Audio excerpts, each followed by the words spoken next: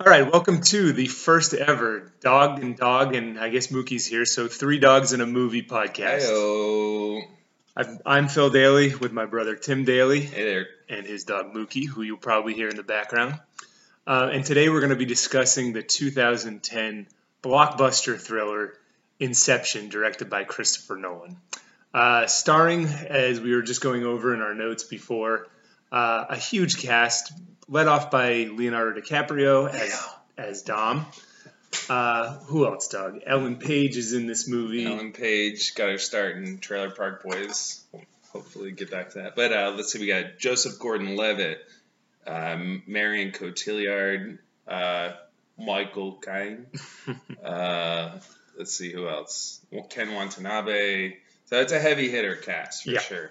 Characters that we're probably missing off the top, as this is our first podcast, but as we get into the plot and into theories that we have about movies, we'll be bringing them up, probably going back and forth from their character names to their real names in real life. I know I'm more connected to them as like actors, so I'll probably be saying Leo a lot more than Dom, and Tom Hardy more than the 16 other characters that he plays in this movie. So just bear with us as this is kind of our first go at this, but I want to start off by just kind of giving you a quick, brief synopsis of the movie.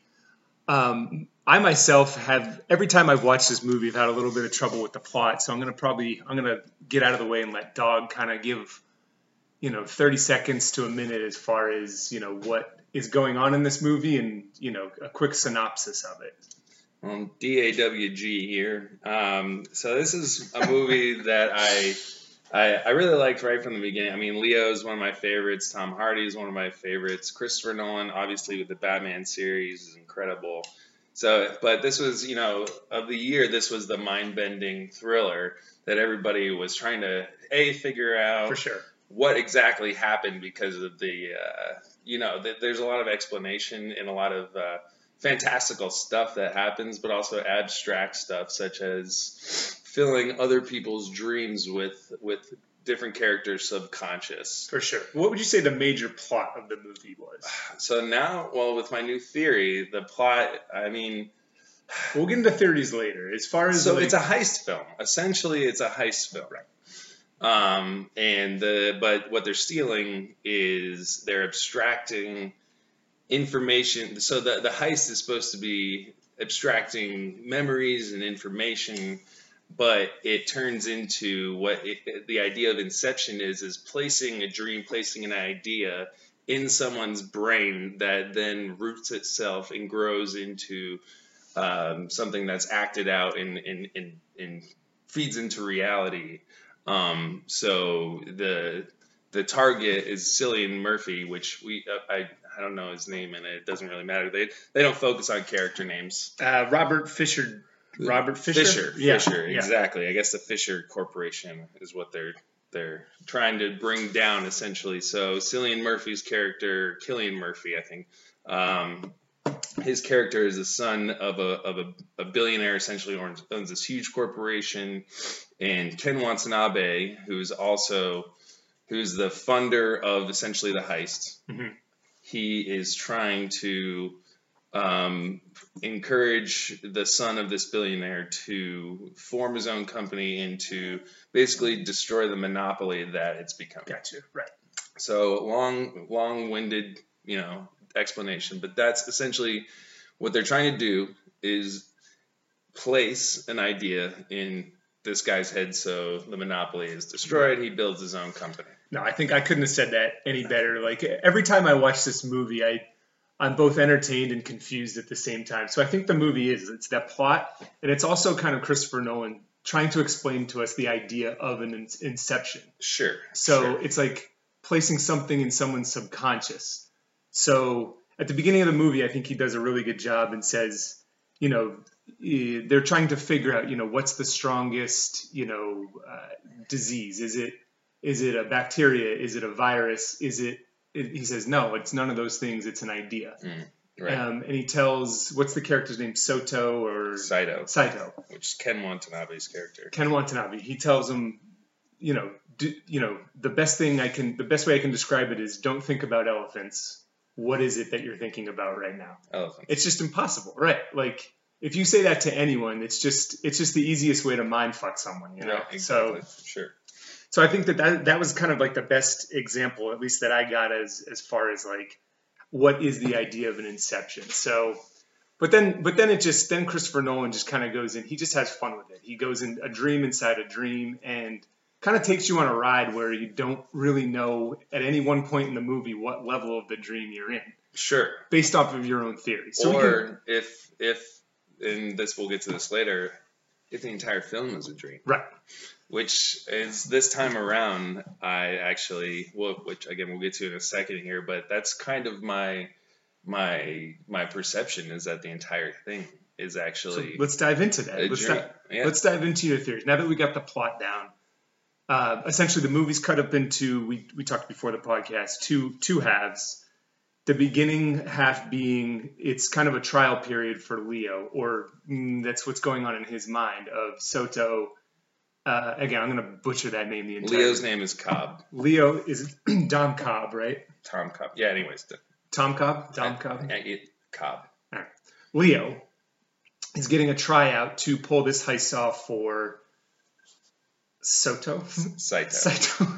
You're racist. It's okay. Saito. It's not a problem. And then the second half of the movie is actually pulling off the heist, and so. Or the inception. Is in the inception, right? Which is taking place in the form of a heist, in that most times Leo's crew is hired to heist things. Mm-hmm. This time they're being hired to incept someone, which has supposedly never been done before. So that's an important piece, that this is also kind of, they're doing this on the fly, which I think is also encourages the idea or supports the idea that it's a dream the whole time, because they were so ill prepared going into it. Right. Like, why? First, right off the bat, they go into the dream, and although they're these professionals who are supposed to be the best in the world, they go into the dream. The first thing is it's pouring rain. It's like, oh, you shouldn't drink that wine before you went in there. To the scientist, it's like, wait a minute, he's the scientist. Like, they didn't think of that beforehand. Yeah, right. So I think that there's a lot of self-sabotaging. So huge. That's one thing that I have written down here, that Leo, if we're to believe that this, which I think both of our theories is you're going to kind of hear, is that this is just one big dream that Leo's stuck in, and that he's making up all of these scenarios because, he's essentially in every single scene of the movie, and we're seeing it pretty much from his perspective. There's a couple of scenes from either Joseph Gordon-Levitt or Ellen Page's perspective, but Leo's always close by. So it's almost like he's dictating this entire thing, which makes both of our theories say that this is he's just either in purgatory or this is just one big dream that he's having. Well, they talk about being in limbo and having deconstructed dream space, that pure construction. So what if he spent all that time constructing the entire world? Mm-hmm. So the idea of compartmentalization of his brain is the structure of the movie, and he uses physical representations in his own understanding of it through the elevator. He's got his different memories compartmentalized physically through this elevator, but what he doesn't understand in his subconscious can't. He's projecting into these characters. So these characters, Ellen Page, I'm not sure about Ken Watanabe, but all of the characters surrounding him, Joseph Gordon-Levitt, are all projections of his subconscious to compartmentalize parts of him and to make sense of his new reality, which is limbo and deconstructed dream space. So digging more into that, so let's give three characters, and you can kind of explain to the listeners what each one of those characters represents in Leo. The three of which is going to be Ellen Page's character, Joseph Gordon-Levitt's, and then Tom Hardy's character. If you can break down which parts of those are a part of Leo in his subconscious or in his thought of himself. Sure. So Ellen Page, I think, is the most obvious representation. He says, I need somebody as good as me in terms of an architect. And if he's the best in the world, how is he going to... I think Michael Caine he finds Ellen Page through Michael Caine, who supposedly was somehow related to his wife, but also like his teacher, professor. So also clearly like an undefined character that's a projection of him. Links him to Ellen Page, who is clearly his projection of an architect. That he says he can't know any of the structures of the dreams, because then Maul, who is Marion Cotillard's character, who is his ex or his wife, who committed suicide supposedly because he incepted her initially, was the first inception. Sure. So Ellen Page represents him, the architecture side of him, that he doesn't think he can control the structure of the dreams, but in actuality he is, because when he's teaching her, all of a sudden he's like, I recognize this bridge. Right. Yes, exactly. That's a great note. So he notes that, wait a minute, this is something that a part of me that's coming through this character, this projection, and his subconscious notices that, so it starts to link onto her, which is again another part of his subconscious. I agree. Like when he first meets the Ellen Page character, he's saying, how quickly she impresses him. Yes. The first couple mazes that he draws are just like these simple things, and he knows what's coming because of the Michael Caine, recommendation. She finally does the circle maze, and he's impressed. Same thing when they're walking around in the streets. Somehow she sees the symmetry. He shows her the symmetry, and then instantly she knows that there's like these mirrors that can break into other sites. The mirror itself is a physical representation of a mirroring of him. Right. So she's pulling out the mirror, looking into it, and it's him looking into the mirror. It's quite literally a mirroring of him. Right. Exactly. Again, to kind of back up our theory that this is kind of his world that he's already constructed and just kind of out there in limbo. Yep. So before we get too far down the part of the design and all the graphics and effects that go into that, let's go over Tom Hardy. What part of that is part of Leo? Well, he's kind of the chameleon, the one who takes on different forms throughout the movie to extract information out of whoever their target is. So one big thing that I noted throughout this entire movie is how fantastical it is. It reminds me of American Psycho and Patrick Bateman when he starts to shoot at the cops and all of a sudden the cars blow up and he realizes, like, wait a minute, a gun shouldn't have blown, like, wait, what the hell is happening here? Like, all this stuff happens in his brain and is so fantastical and works out just in his benefit. That the fact that Leo is never injured in the entire movie. Great point. When he meets Tom Hardy for the first time at that cafe or the bar or wherever they're at, he jumps off of like a 3-story. He goes, "Hey, there's a tail." This is supposed to be in quote unquote real life, right? Right, exactly. Hey, you've got a tail. Again, everyone's looking at you. Which, by the way, they just jump to like some random country in the middle of Africa, like Istanbul or something like that. It feels like a streets of like Middle East or something. Exactly, like a Middle Eastern which country. They just did like that, no problem. Exactly. And jumps off of a 3-story building and then gets chased throughout that little town or whatever, the village that they're in, going through very dreamlike sequences. That part where he's going down the alley and the tool walls are kind of closing up against him. Again, happening in his, like, he's just narrowly making it out, but also these are trained, what essentially are projections, but what we're in our theory, but are trained mercenaries or whatever that are, or trained soldiers that should be killing him. There's bullets flying past him. Sure. There's glass shattering. But this is supposed to be in the real world. Exactly. In his and he's not injured at all. His hair stays immaculate. Damn, Leo looks fine. No, I think that happens in real life. Leo's hair just always looks good. But right. But I guess an important part of my theory is to, I guess, keep things moving because we're 14 minutes in here, which is good. Is that Maul, the Marion Cotillard character, which is Leo's wife, who plays a huge role in the movie, in that she keeps interrupting their plans. Mm-hmm. So I think Ma was incepted into Leo, possibly, or like she and the kids are the idea that he just cannot. He's essentially haunted by. Okay. So somehow So in this series, one I'm not is sure Leo about. dead or is he just in a permanent dream? He's down in limbo. So everything is in limbo, and he's constructed everything. In limbo, like purgatory, or in limbo in like a dream? Like, is this dream machine really weird? Really real? He's not dead. He's in a dream. Okay. So he's in the limbos. He's in the dreams, the unconstructed dream space. Okay. So he's constructed everything, including all the characters, all the he's architect. You know, he's built all the sets, everything. We have our third member here, Oh, Mookie. Moody's Moody. Oh, he's giving kisses. Very nice He's a kisses. good boy. Good boy. All right. So before we get into that part of it again, and let's go over who Joseph Gordon-Levitt. Who do you think? I think it's pretty. So he's like the muscle. Right. He's what Leo. He's kind of like this cool guy. Like, yeah, he's the one, exactly, the muscle, the one really doing all the work. They leave him behind in like the second layer of the dream to construct everything, or to make sure that everyone gets back to the van. Right.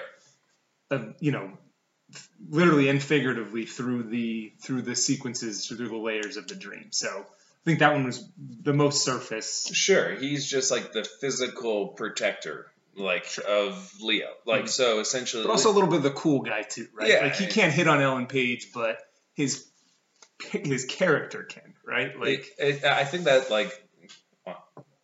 that encapsulates Joseph Gordon-Levitt as an actor. Like, by the way, Ellen Page is a lesbian, and like Joseph Gordon-Levitt just kind of like, I don't know, he's just a snake. He's not a snake. Well, let's get into that. No, that was one of your notes. Like, Well, a hot. I warn to all the listeners, a hot take is coming right here because I don't know if I agree with it. just but not a fan of Joseph Gordon-Levitt. I think he's just like his acting, his person as a Joseph Gordon-Levitt comes through all of his characters.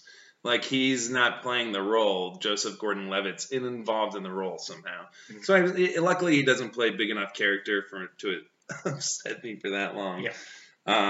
But man, this gets me on a tangent here because Go for it. We got time. talking about Christopher Nolan and his casting, like he loves to cast the same people in every movie. That's a big part of what Phil and I were talking about during it too, because we have maybe 8 actors in this movie that were also in the Batman series. Right. Yeah. Hardy, Michael Caine, Marion Cotillard, Cillian Murphy. So, anyways, what if Heath Ledger didn't die? Yeah, I'm sure he probably would have had a role in this. Him and Hardy probably Get would rid have of went head to Joseph head. Gordon-Levitt, put Heath Ledger in there. Yeah. Tom Hardy, Heath Ledger, Leo on one screen. Those are heavy hitters. Yeah. It's just such a shame. I mean, Heath was amazing, but kind of before his time in terms of we appreciate a different quality of actor, I think now, like a more gritty and dedicated one. Sure. No, that's a great what if. I think he would have been the cool guy. I think it would have been that much more obvious. Well, I mean, picture him slicked hair back with the machine gun. He would have been the cool guy. He would have been the force. He's a little bit bigger than. But he Joseph would have Gordon. owned the role more like Tom Hardy owned the role. Mookie is looking out the window. Tom Hardy owned the role. You know what I mean? You believed him in the cafe when he's shaking his leg, whereas Joseph Gordon-Levitt thinks he's really cool. Yeah, and if he's going to be, like you said, the just quote-unquote muscle, the guy, he's 140 pounds soaking wet, whereas Heath's a little bit bigger, a little bit more of a presence. Exactly. He's more likely to turn a lesbian to straight. Yeah, sure, why not? We're supposed to believe with Ellen Page in this. So. Yeah, she. I'm not a fan of Ellen Page really either as an actor, as an actress. Oh man, dog, dropping bombs all over the place. I mean, I am, and this goes to Christopher Nolan notoriously not being able to cast female parts well, and this isn't because this has nothing to do with the fact she's a lesbian or anything. This is straight up. I do not like her as an actor. And as good as Christopher Nolan is, every director it's has like Gordon-Levitt. It's like her personality just comes through in every single role, and it's just it's such a strong, like Juno. She was great in that because it fit her personality. Mm-hmm. This, I think, we were discussing who could have taken her place, and sure, you threw out Scarlett Johansson. Yeah, I didn't think too much about it, but yeah, this is 2010, mind you. Okay, so we're trying to find like an intellect that can have, an appeal to the big box office audience. Certainly not Maggie Gyllenhaal. No, probably not. Because she was terrible Yeah. when Batman Begins. Just think, they just killed her off. Nor Katie Holmes. So Well, those are two other go-to actresses that he uses. Well, that's so what I'm I saying. think of the three choices, maybe that Uh. But what you're saying is, I think because of his limited go-to and female characters, it kind of shows. or in all of his inability movies. to cast female roles. I mean, Marion Cotillard in this is great. She is. She's great. But she, but again, go back to Ellen Page replacing her. Who could it be? Amy Adams, a younger Amy Adams, Sure. or a younger who is the Mara, Kate Mara. Mm-hmm. I think that would have been a great fit for this. Exactly. Kate Mara, And they take although their personalities come through, I think their roles, their personalities adapt to the roles better than, say, an Ellen Page who has a stern personality and it just comes through. Sure. Yeah. So anyways. But very believable in the intellect role, but Sure, he just didn't quite sure. nail that. I agree. But I think Kate, Kate Mara, she was too busy doing Shooter, which that'll be another podcast for another day. Which, Well, how can you give up that Oh, role? God. I mean, we got to do a podcast about Shooter. well, any Marky Mark film I can spend a lot of time on. Totally.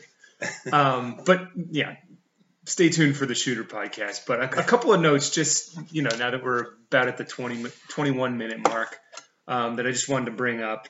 First off, let's go over the most rewatchable scene. I mean, clearly we're doing this as an ode to the rewatchable podcast. So let's just start off with a rewatchable scene. Did you have time to think about that, or What do you mean? as far as like what's your favorite part of the movie? The part, if you were going to go to one part of Inception and be able part to of the movie. maybe like a 10-minute block and just watch Marion that. Cotillard walking up on Ellen Page, she looked pretty good. But in terms of my favorite 10 scene, seconds. yeah, it's quick, but I mean, she was pretty. But in terms of my favorite scene, the snow. Essentially, when you get down to the snow level, the third level of the dream, why was it snow? Sure. It's like a Bond. It was like a Bond level. I mean, you could take into the interpretation that the first level was raining, so the thing slowed down, molecules slowed down, the snow, the water turned into snow. Right. I think it's just barricaded in the mountains. It's a secret thing. I think, like you said, it's for the watcher so that they fully, there's a clear line that, okay, now we're at another level of Inception. So we need to have some sort of drastic change so that, the dipshit in row 4 who's watching this can understand. Right, exactly. This first level complex. we have rain. Right. The second level was what?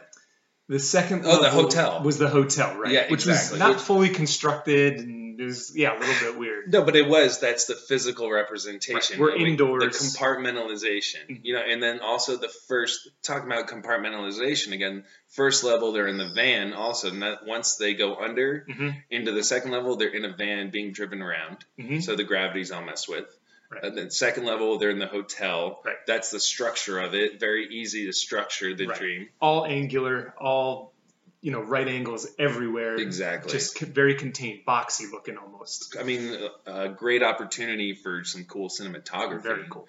I mean, obviously, the way they shot it is they actually had a rotating room for some of those Right. scenes. We'll get into that. So then the third level is that snow level, which is your favorite scene. Yeah, right. So, I mean, it's mostly because I have a crush on Tom Hardy being badass. He takes over, yeah. This is the Mac and Charlie in me, in that they just want to see some action. Right. He's your Dolph Lundgren. Yeah, Tom Hardy might be the most most underrated actor of all time. Dolph Lundgren, Rocky IV. But no, I mean, it's just so I appreciate again. I think it's solely I'm the idiot in the fourth row. I just like an action snow scene. Yeah.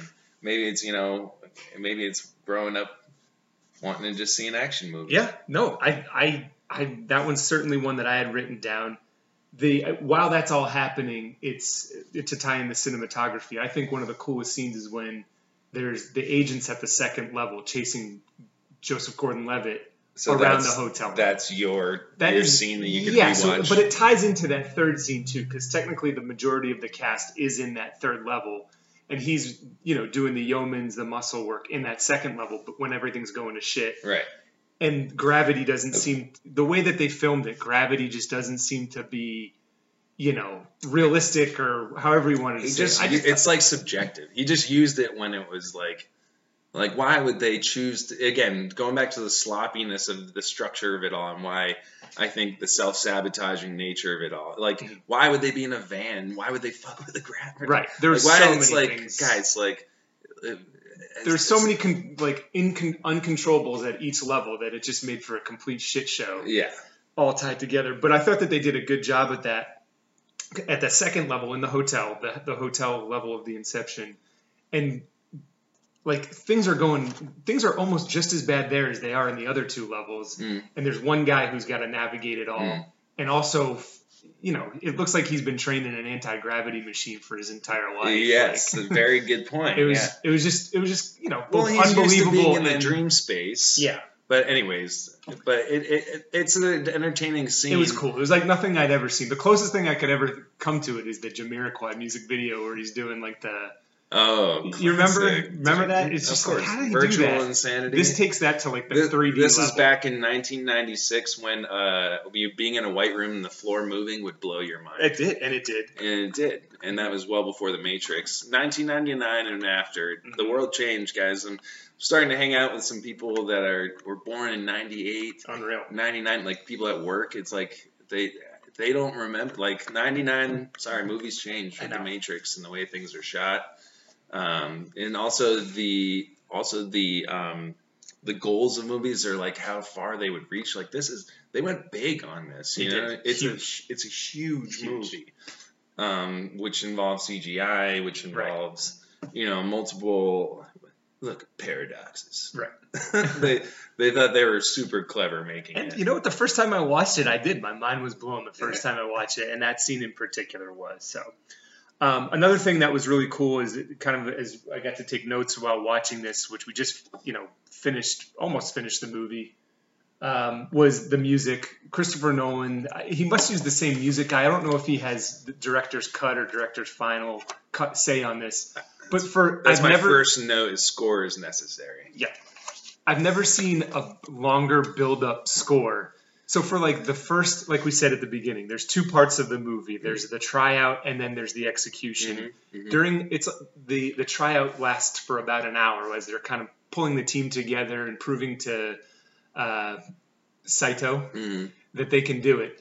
If you listen, it's all strings in the back. It's like you feel like we're going up. Like the music feels like it's going building uphill. Anticipation. Build up, sure. Exactly. Strings are classically used to build anticipation. I've never watched a movie, or maybe I have, and I just haven't noticed it. There Will Be Blood is another one. It's just a complete build up. You can almost line the score up with the up curve, and then to the climax of the movie, and then once it comes down. But it's just constant. It maybe there's a couple scenes where he's teaching. Ellen Page about a couple things where they don't have that build-up music. No, I took note that he uses silence in the background to emphasize that when he does use the big or like the strings. There's a lot of silence in that movie behind the dialogue if you pay attention. But you would agree in that first hour, it's all a lot of build-up. Sure, absolutely. It's lots of build-up, and then the pinnacle is when they're in the snow level. Lots of explosions going on. The score matches that with the big drums that come in and timbre. I can't think of the name of the drums, but timpani. Anyways, I'll take your word for it. I believe so. It's a metal drum.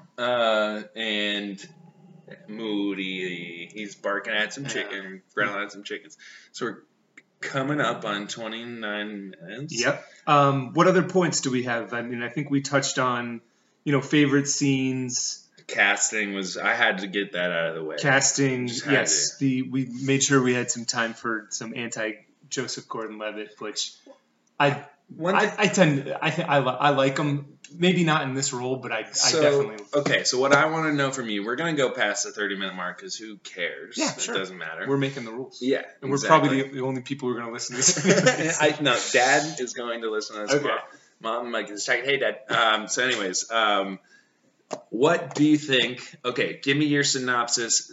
We've seen the movie. Most of the people listening to this podcast have seen the movie. Yeah. So let's not cut it. They're certainly not tuning in. What for do you us. think is actually going on? Tell me what's happening.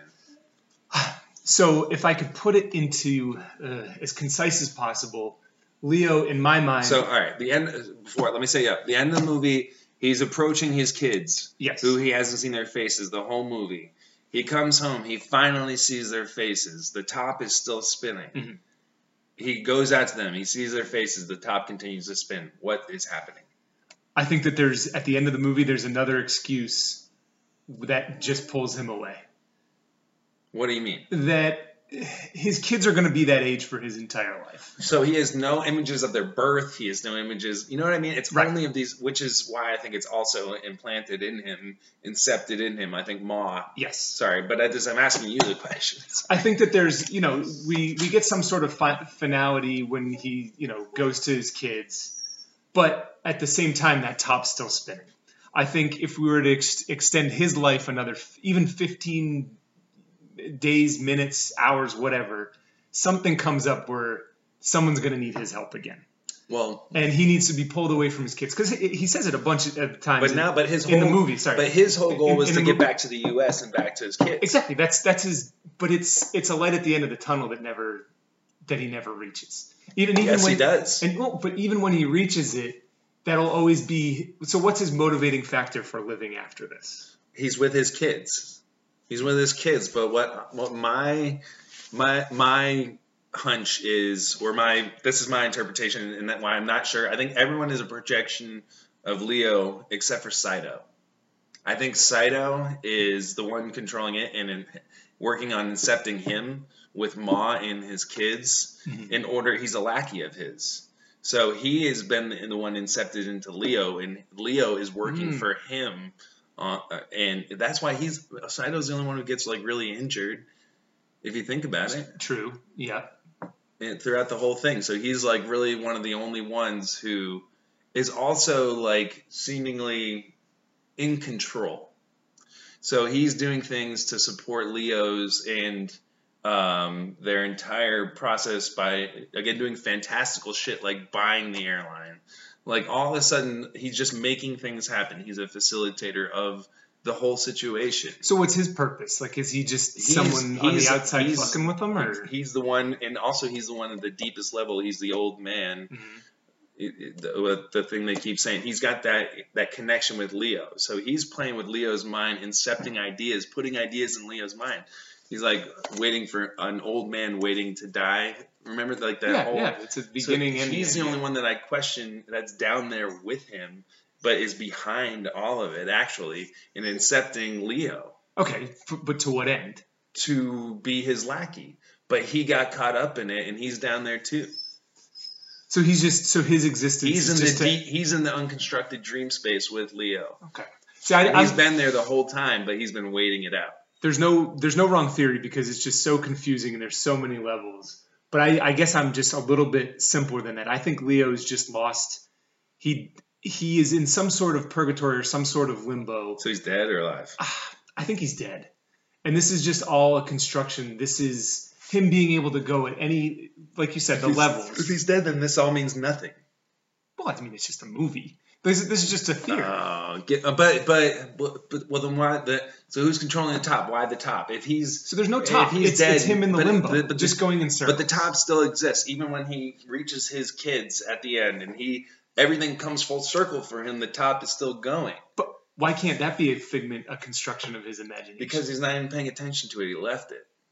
Okay. So I just don't think he's dead. I think he's still being controlled and well, not controlled, but just manipulated. Okay. But anyways, that's my interpretation. I think it's much deeper. I think you probably put more thought into it than I have. I'm just watching it.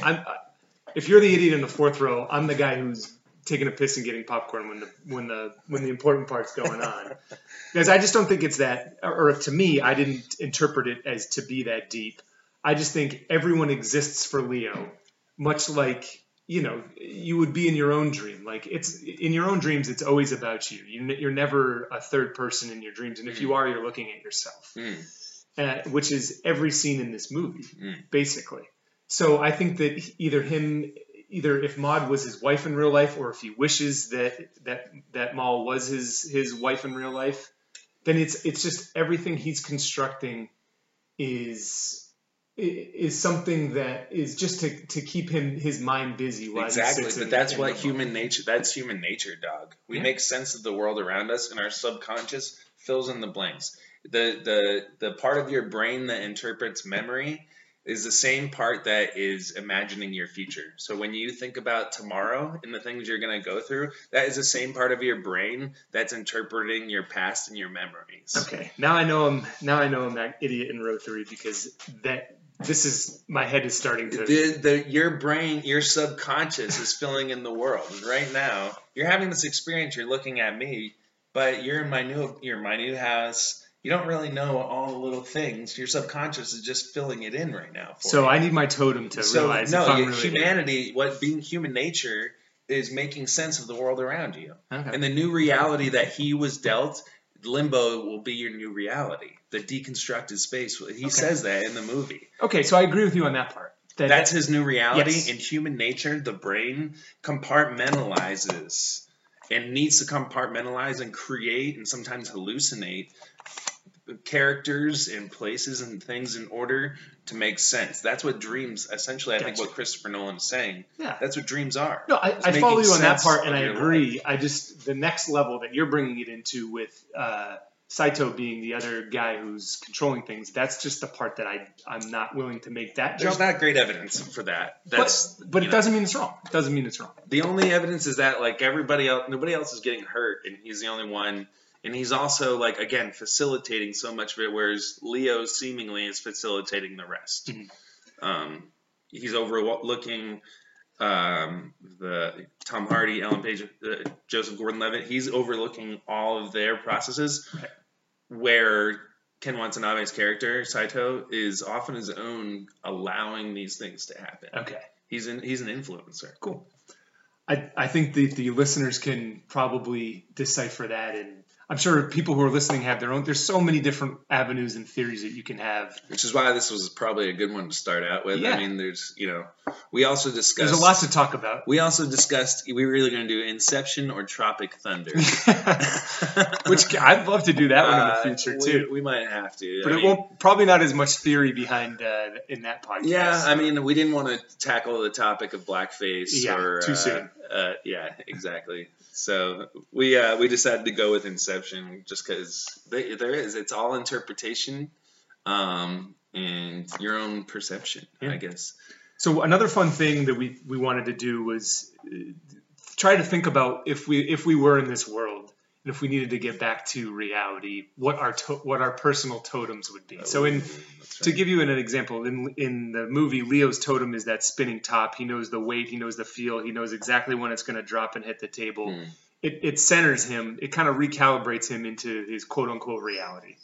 So, Doc, if you had to have a totem, say we were just kind of out there in the ethos, in the limbo, and you needed to know what was real, what would your totem item be? That's a tough one. I think I've been thinking about it. I'm going to have to think about it while you answer, because I initially went with, like, the little pen I carry around with me all the time. Yeah, for writing, right? Right, yeah, for writing. Yeah, relaxing writing. Anyways, so I know the weight of that, but that's also, it's a factory-made thing that a lot of people know the weight of. Ellen Page carves out her own because she specifically knows the weight. So it has to be something pretty personal to me. But I think you have an idea, it sounds like. So I thought about it, and, like, by my desk I keep a golf ball that so I'm just kind of on conference calls. Factory-made, though.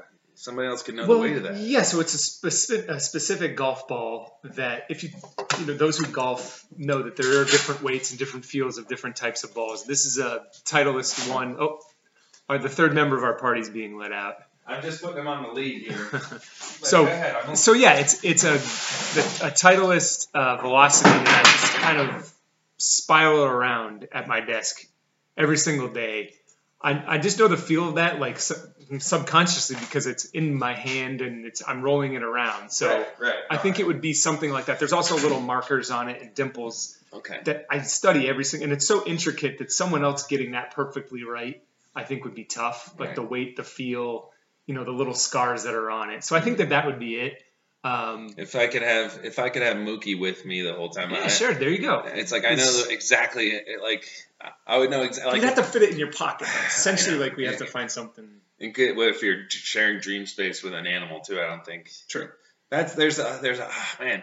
There's so many ideas about the dream space that I think that could be explored further in terms of like the way that they approach this. Like they use music a lot in the dream space, and the idea of water, the idea of drinking champagne influencing. So, and again, going back to the sloppiness and how they set everything up, if they could control this guy's entire environment, and if they're where they first start above the first level of dreaming, if they could just like give all these great smells or like really cool, you know what I mean? They totally could have introduced some cool music to make him feel a certain way. Right. They could have gone into like the psychological aspects of dreaming, the things that influence you from the outside while you're sleeping. Yeah. Tom York of Radiohead actually is doing a sleep study where he plays different tones and different things to see how it influences people's dreams. Anyways, just that's a side note. No, right. No, it's a good point. They go into touch, sight, and sound, but they could have even gone into smell, taste. Smell. Right. Great point. Yeah. Maybe find something, you know, that his mother made, which they never talk about his mother. And we're talking about Cillian Murphy's character, who is the target of the Inception. Right. Yep. And being able to influence his character through dreams, or through external influence on his dream, inside his dream world. So anyways, because fascinating ideas. Here's a question that I have, I guess, before I thought of it, or before we went into it all, I wanted to ask you, do you dream? Of course, yeah. What do you dream about? So it's funny, like I was telling Crystal this the other day. We unfortunately just lost our fourth member of our party, Charlie. And I actually had a dream. Good boy. Very good boy. I just had a dream of Charlie coming to visit me in my dream. And this was more than just kind of like a feeling type thing. The dream was we were up at the lake and Charlie just appeared. We usually stay at the green room, Crystal and I, and Charlie just appeared on the bed. And on the bed, anytime you go to pet him, he'd lean over and he'd get to pet his stomach. So not only was it a sight, sound, you felt it? I felt it. I actually felt it. It was like one of the most vivid dreams I've ever had. So that's just at the top of my mind is something that I most recently had. But yeah, I do dream, and only if a dream kind of like, if I can remember it fully the next day, do I really try to incorporate into like, okay, what does this mean? This one's easy. I think Charlie, though I'm not extremely spiritual, I think Charlie was coming to visit me. Yeah, well, I mean, you talk to some of our aunts and uncles, and they could tell you similar experiences of, say, Grandma Anne Marie coming to visit soon thereafter. And it's, a lot of people have experiences like that, but... so I know you dream too, like... Sure. My dreaming is a whole different thing. I have a really active dream world. All right. Do we have enough time for this one? I don't think so. No, but just give an example of a most recent dream. Because I've lucid dreamed before, which is you're conscious in your dream space. So you're aware that you're dreaming. I've had those dreams, yeah. So you've had lucid dreams. I've had dreams where I'm very well aware that I'm conscious. It takes a lot of focus, and I actually do meditations focused on lucid dreaming, just because it's fascinating. But I haven't been able to achieve that state for a while because my brain is constructing spaces using West High School. Oh, sorry. Yeah. No, but give us an example as far as like the last dream that you did have that you remember, whether it was a lucid dream or just a normal dream. I haven't lucid dreamed in a long time. Okay, I'm trying to achieve lucid. Normal dream that like hit you and. You might have woke up saying like, was that a scene from Inception? So again, I'm really focused on my dream state in a lot of ways. It's a weird thing I do, personal thing I do. So I recount my dreams all the time, and you're asking a recent dream. So I use West High School as talk about physical spaces to compartmentalize things and emotional times. Yep, this would be the hotel dream. Boom, right? Nailed it. And West High School math class, the third floor. So I can, in my mind right now, go through, like I'm in homeroom, stuff like that. And I can go through in my mind and go there, but it's not, the rest of it's not constructed. It's almost like I can't remember what West High School looks like. Right. But then I think about my normal life. If I were to walk in there right now, I could do it. Sure, yeah. And remember it. But in my dream, it's using West High, which maybe, again, my subconscious is filling in a lot of stuff. I don't even remember. Well, I do remember the lockers were gray. Anyways, a lot of stuff is useful. What does it mean? There's nothing so specific that happens. There's a lot of different places, old landscaping places that I went to appear. I think it's just your brain exercising. Yeah, a lot of common settings. I do that too. I mean, West is definitely one. It doesn't have to. Not everything has to have meaning. Although the Charlie dream, of course, it has meaning. No, it doesn't need to be meaning. But I guess we're trying to more portray. You're giving it meaning, so it does. Well, yeah, but I'm saying not all dreams need to. I agree. I think what you're portraying is that type of dream where you're in a familiar setting. Not all the pieces are there, but like you've been in that place, whether it's your high school, whether it's our old house up on the top of Beaver Brook, which I have no recollection. Well, no, you wouldn't. You're 2 months old, and or like a college dorm room or whatever. Right. Like those are things that boxy right angle constructs. Exactly. Like not infinite, but a defined area that even when you go back to remember it, not all the pieces are there, but it's so familiar that it's just more of the feeling that's being there than just crazy dream stuff. So, any other notes that you had before we wrap up the podcast?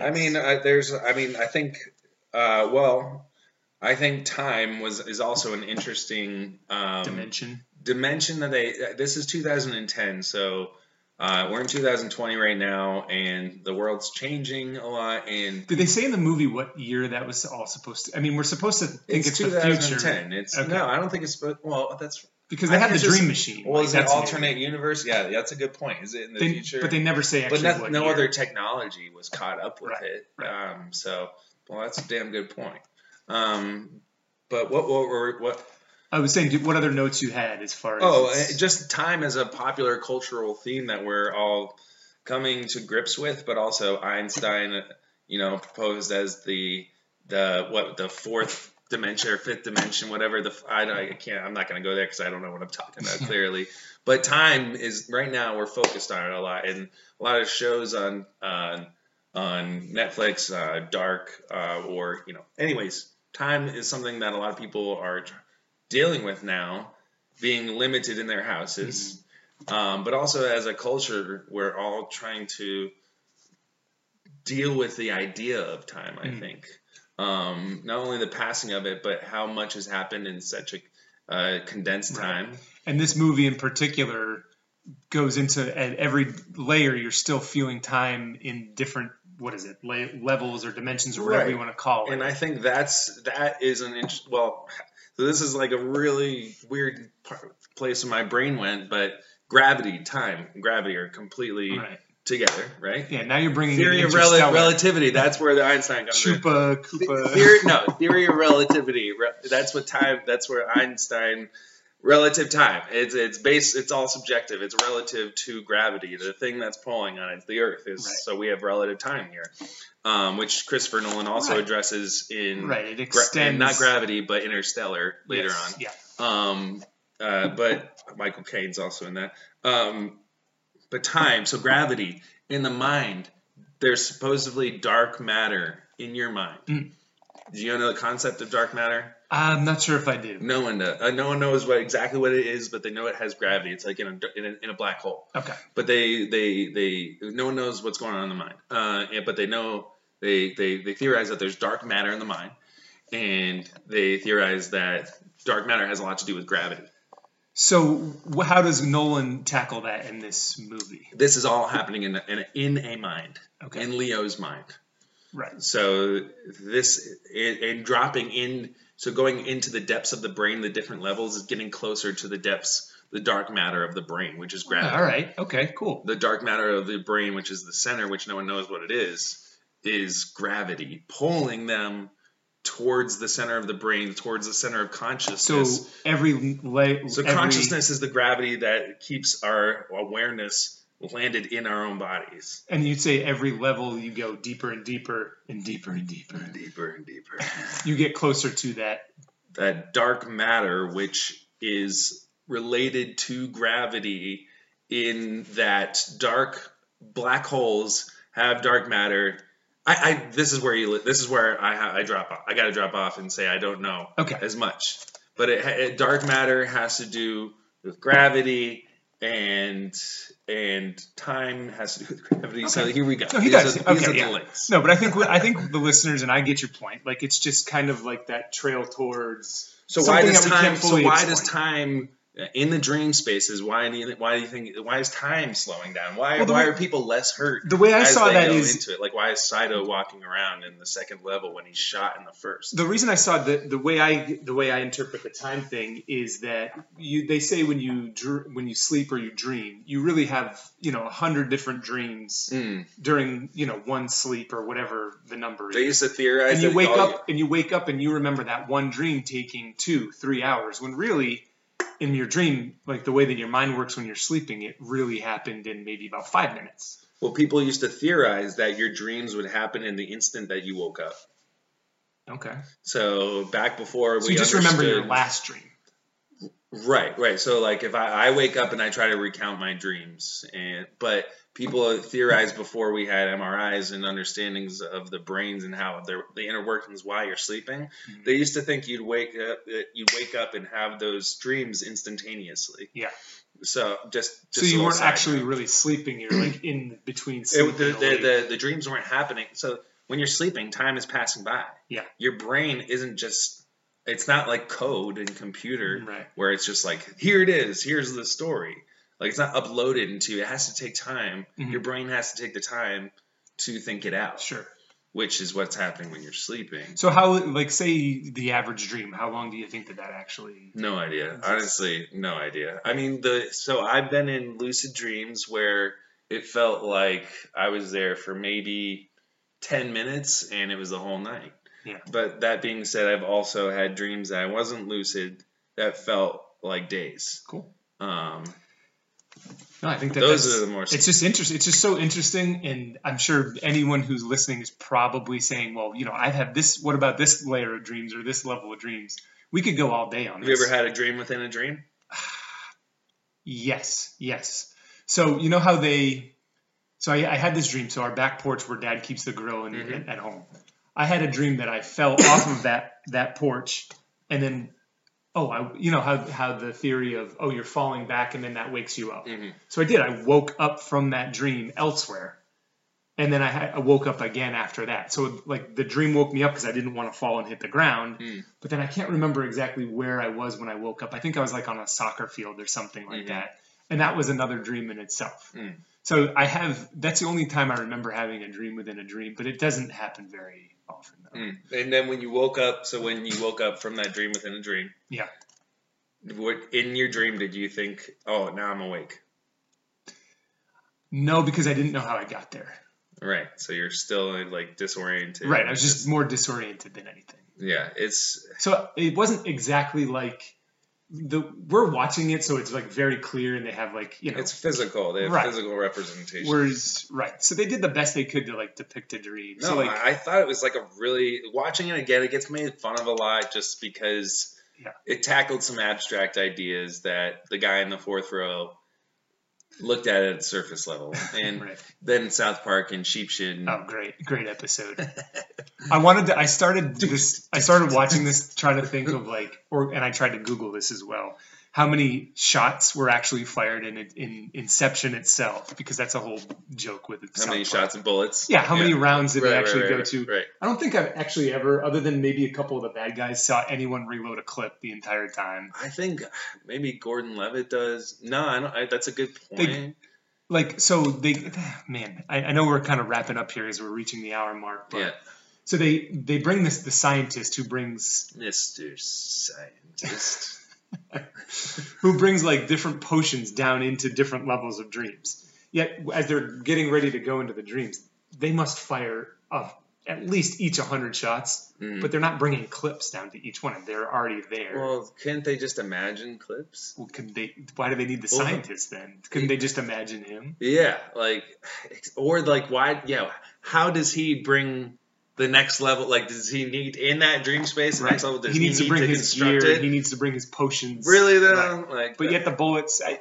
We could go on all day. That's where like the fantastical nature of it. That's where you guys going to sit back and be like, all right, this is a movie. Well, but I think that's the point. Which initially, when you did watch it, it was just a movie. It's like, okay, great, that's all stuff. But now that you're actually thinking about it more, dissecting it, the fact that Leo is never hurt, and this movie is kind of detail oriented. Mm-hmm. The fact that Leo never gets hurt and even scratched up physically, and he just looks damn fine the whole time. I mean, it ties like, the fantastical element. The underlying fantastical elements of like reality is just not applying here. Well, I mean, you can say that in any movie. But you're right. As the watcher, you have to be like, what is cinematic versus what is he trying to portray in like a dream? Exactly. And when we first watched it, we just took it as cinematic. Right. But if it begs us to ask the questions of these detail-oriented things, I'm gonna pick it apart and find. You know what I mean? That's what we're doing. That's what the internet's all about. For the listeners, we planned on going 30 minutes today, and maybe some of you dropped at the 30-minute mark, but we appreciate. If you're lucky, you did. That's the beauty of podcasting. You can always fast forward. I think we're ready to wrap up. Yeah, look into dark matter because I can't explain it, but it's fascinating because everything is unknown. An internet deep dive. So I guess for our first podcast, appreciate anyone who made it to the end here, and I guess our best advice would be is don't think about elephants. Don't think about elements. Time is an elephants. Yeah. Time is an illusion. All those good things. It's a Three Dogs podcast signing off. Thanks again for listening, and we'll be back with Tropic Thunder. Peace.